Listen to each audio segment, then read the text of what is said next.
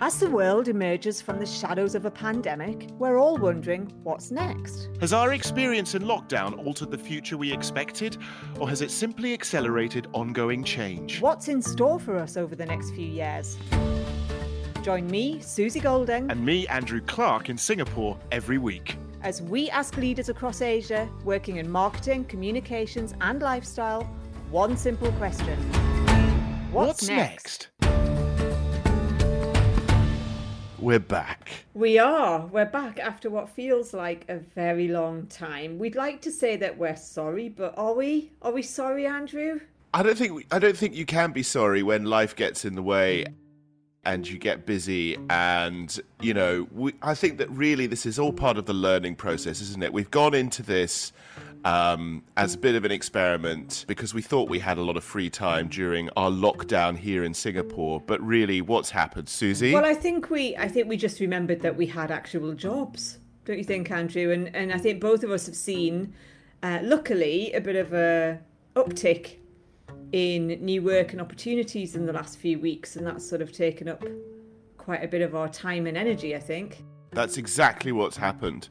I got really busy, you got really busy, and we ended up not having the time to even record a new episode. But what we've done now is to record a bunch of new episodes.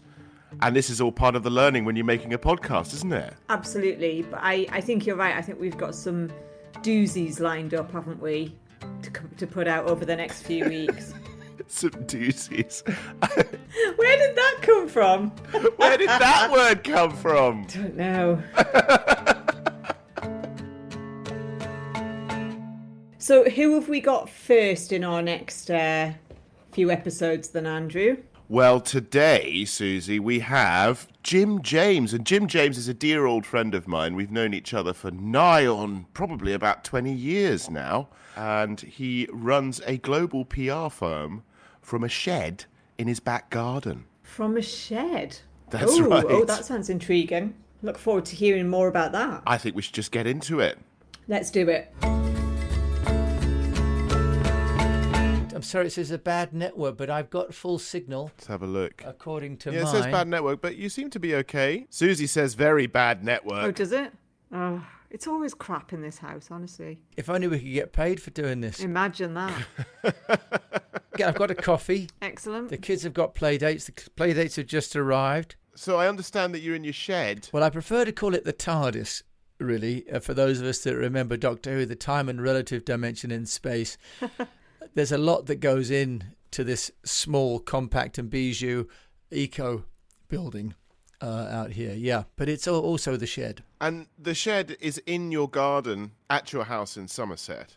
Yes, correct. We're just outside here with the trees and the guinea pig and the dog. Before we go any further, it's probably better for us to find out a little bit about who you are and what you do. So I've been an entrepreneur since I was 27 and got on a plane and went to Singapore to start the PR firm East West. And then in 2006, I went to Beijing to start the agency. And while I was there, bought a Morgan sports car, imported it, and cut a long story short, became the importer for Morgan sports cars, where you and I crossed paths, originally Singapore, on an aeroplane actually going, I think, to Philippines, back around 1998. And then in China, you and I crossed paths again because I started the British Business Awards in 2008, so I guess a decade later. And worked as the Vice Chair of the Chamber of Commerce, kept the East West Public Relations Agency going, and then met my wife, and we have two beautiful daughters who we brought back to England in 2019. So you've obviously done a huge amount of different things over the years, and now you're back in the UK, and obviously you would have been back for a while when COVID happened. How have you been spending your time during that period? I mean, just for the benefit of our listeners who can't see where you are, as you mentioned, you're in your Eco Lodge, aka shed, which is also TARDIS. A little bit like a pandemic prepper sort of bunker. Yeah, I mean, I suppose for those people sort of visualizing what the TARDIS looks like, if you think of the most beautiful countryside that you could imagine, and a magnificent wooden cabin with deer running around. That's where it ends, because I'm in a very small garden shed.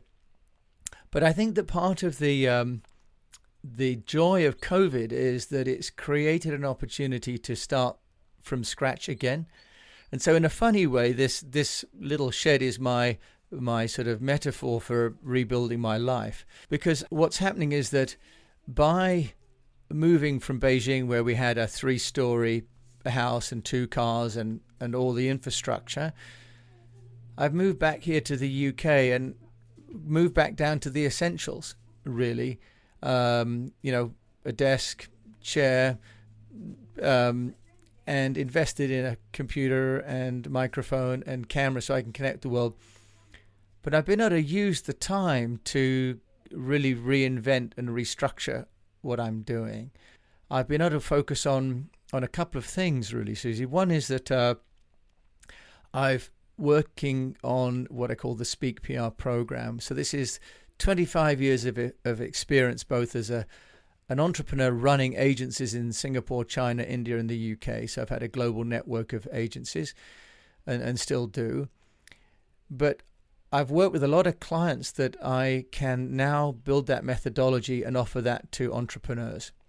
So Speak PR is a podcast that I operate 6 days a week. And on that, I share tools and technologies and tips for business owners on how they can get noticed. And that's sort of part of how to give back during COVID. I've also built some tools that are online available at eastwestpr.com on the Speak PR. And we have there a 5-stage methodology, which is Storify, Personalize, Engage, Amplify, Know. And there are tools. There's a message home. There's a storage planner. A story planner. I guess you could do storage if you wanted to, but story planner, that may be something we all need if we're clearing out and moving into sheds. But so it's a story planner. And also we've got a technology application directory, which is over 100 applications that business owners and entrepreneurs can use for free to create stories, to engage audiences, to amplify their message, and to measure the performance. And the second part has been the building of the agency as an employee-free agency, what I call the virtual agency. So we are everywhere virtually. And what I've done there, Susie, is to recognize that when I ran an agency with offices in Singapore, China, India, and the UK, I spent as much time looking after the people as I did after the clients. And, you can say that because that's just the honest truth. The bigger the agency gets, the less time you get to do what you started off doing well in the first place, which is giving strategy and counseling to clients. And what I decided to do a number of years ago in Beijing was to really make the agency what I call knowledge-driven, geography-independent.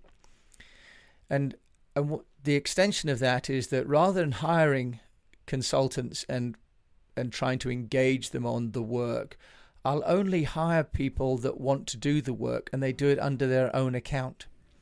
So in the same way that Uber and Airbnb have built hugely valuable businesses by focusing on the client need, but letting the service provider turn up to work, but they're motivated as a self-employed person. They're not motivated with the incentive of I'm given an office, I'm given a laptop, I'm given a brand, I'm given 20 days holiday, and if I don't like it, I can get a better job somewhere else. More like a movie production, we work with the client on the work, on the strategy that needs to be done, and the need, and we provide the legal infrastructure and the business platform using Zoho for knowledge management. But then we bring together specialists, the best of whoever it needs to be. So instead of now trying to hire and recruit and do all those things with an LLC, we've changed the model. We've just found people that are really good and said, here's the client need, here's the simple financial agreement, and let's make it a deliverables-based agreement. It's very interesting, Jim, you talking about this new model of agency, because I mean, we all work on the agency side, and this COVID experience is showing that is the model of the future. particularly big agency models, they're broken and have been broken for a long time. And I think this notion of bringing together teams of specialists to work for a client is definitely the way that things are going. I see it in my own agency network, and clearly what you were doing was way ahead of your time, really. Then, you know, it's taking the other agencies to actually see the light. There's two things that I hear you are as an agency now. The first thing you are is lean, because it's basically you and your shed. Yeah, it doesn't get much leaner than that, really, right? Exactly. With a small, as you say, like almost like no employee team around the world. And the other thing that it sounds like you are as well, which is really important at this time during COVID, is nimble, where you're able to change quickly and adapt to the needs of your clients or a landscape changing around you. Sandra, I just think that what's happening is that technology is kind of creeping into everything we do, whether it's going for a run and having how many steps you wanted to accomplish on that run, to your delivery from food. And as companies, we're having to get much better at delivering to objectives that our clients give us. So I think the clients are becoming much more results-based, and the payments are becoming much more results-based as a result. We're all now trying to find seams, if you like, you know, in the bedrock, which are going to be wealthy for us. So core competence at East West PR is this idea of international communications for business-to-business clients. What it means is that we're all going to do more with less. And I think that if we do that, then we will liberate time, because we'll stop doing things that we were doing before that weren't productive, right? We'll start to focus. Because I'm not managing 30 people, I'm managing just as much revenue, by the way, as I did with 30 people, but I'm not managing the people. So I'm liberating lots of time to spend more time, for example, with my children and getting healthy. I think if we do it right, it means that we can make less impact on the planet. We can be less wasteful. But we can also create surpluses of time and energy that's fundamentally a positive output, not a negative one. Absolutely, I agree. We've covered so much ground, Jim, so many interesting, thought-provoking things for Andrew and I and our listeners to ruminate over. So thank you very much for that. It acts almost like a survival guide to this brave new world that we're experiencing. But let's move to something a little bit more lighthearted. Jim, what are you reading and what are you listening to and what are you watching? Okay, so listening to, I have to say I subscribe to the Apple Music, and I love that because it's got the "You Might Like This." So it's coming up with I'm cooking mac and cheese to tunes like Spandau Ballet. Visage from Ultravox. Oh, amazing. You're talking my language now, Jim. Talking my language. Yeah, and the Buggles, you know, just came up. The Buggles. Video Killed the Radio. So yeah. I am completely going back in time. What's cool is that my children listen to some of these songs that have been remixed. They're going, that's a nice tune. I'm going, I used to listen to that. So listening wise, I have to say I'm using Apple Music to do sort of a medley across some of the best decades of the 70s and 80s and 90s. Were you a new romantic? Yeah, but I didn't do the Flock of Seagulls hair. I didn't do that. I have to say that for reading, I'm a little bit dull because I can only manage about 3 pages at night before I fall asleep. So I'm not a great reader in the evenings, but I'm reading a book by Park Howell called Brand Bewitchery, and it's the business of story. And he was a guest on the Speak PR podcast. That's right. I heard that. He was fascinating. Very cool, right? So Park Howell and the Brand Bewitchery book, I'm reading that because it's a wonderful blend of, you know, how stories are made in Hollywood and how we can build a narrative ourselves. So I have to confess, with time so limited, I tend to, you know, sort of read things that I think would be useful and interesting as well. This is going to sound really dull, but the only thing I'm watching is the clock. I mean, Oh dear. I know isn't that terrible? It's not because I bill clients by the hour. It's just that I don't find really anything on TV adding any value, to be honest. If I've got the spare time, I'd love to have a workout, take the dog for a walk, hang out with the girls. So I really don't spend time. That's terrible, isn't it? But you can lose an hour, right? And at the end, you just think, what was the value in that? So yes, I know it's terrible. I don't mean to insult anyone that's watching programs, but I can't even think of a thing. I mean, we've watched Hotel Transylvania. I mean, if we watch things together with the kids. I've watched all sorts of girls dancing movies, but it's a horrible answer, this one. But I just haven't. I either watch with the girls just to be with them, or I just don't spend the time doing it. I know it's a terrible answer. Sorry. I think that's a great answer, because it's interesting. Most of the people that we've had on the podcast so far. Yeah, what do they say? The watch thing is really interesting, because it's an activity that's either really personal, or it's an activity that's shared in the way that you're talking about. Watching is shared. Watching stuff on telly or watching videos or whatever, or films, is something that's shared with your daughters, and you do it as a family. Yes.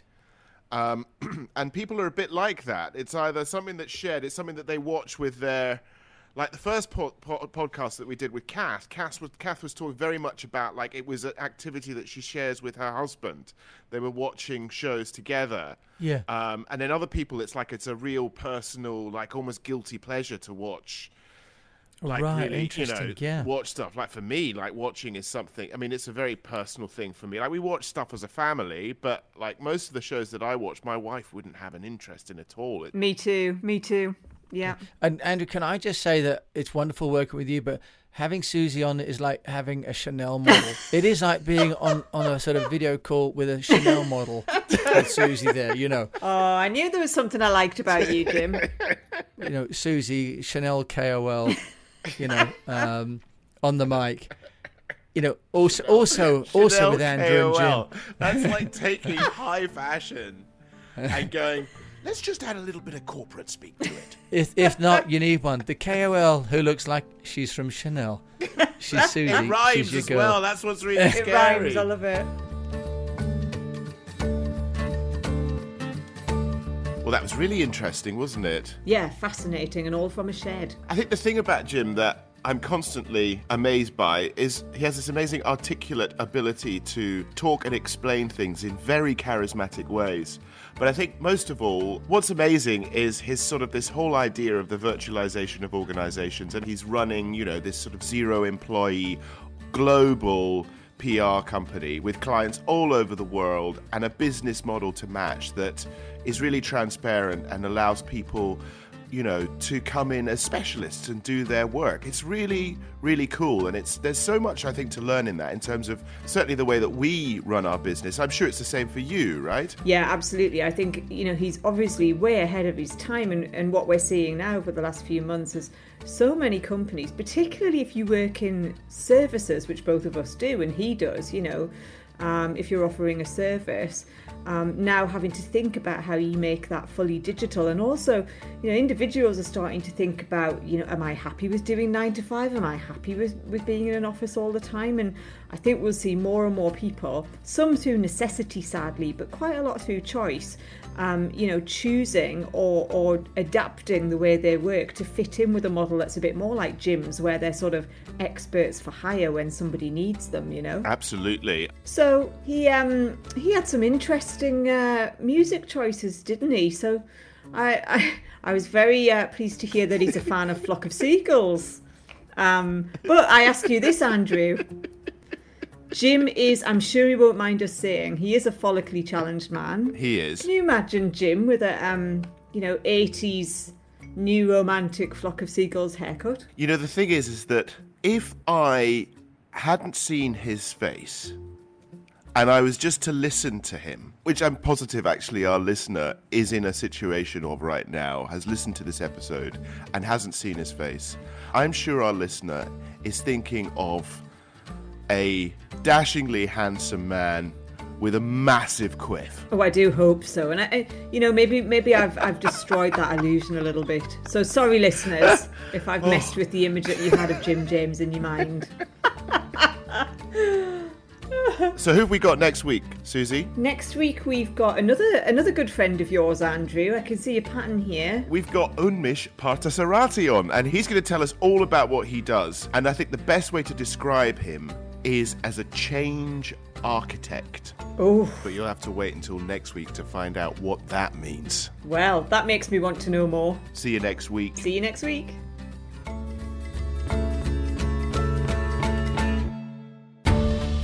You've been listening to me, Andrew. And me, Susie, and our lovely guest. On What's Next, the podcast which asks just that.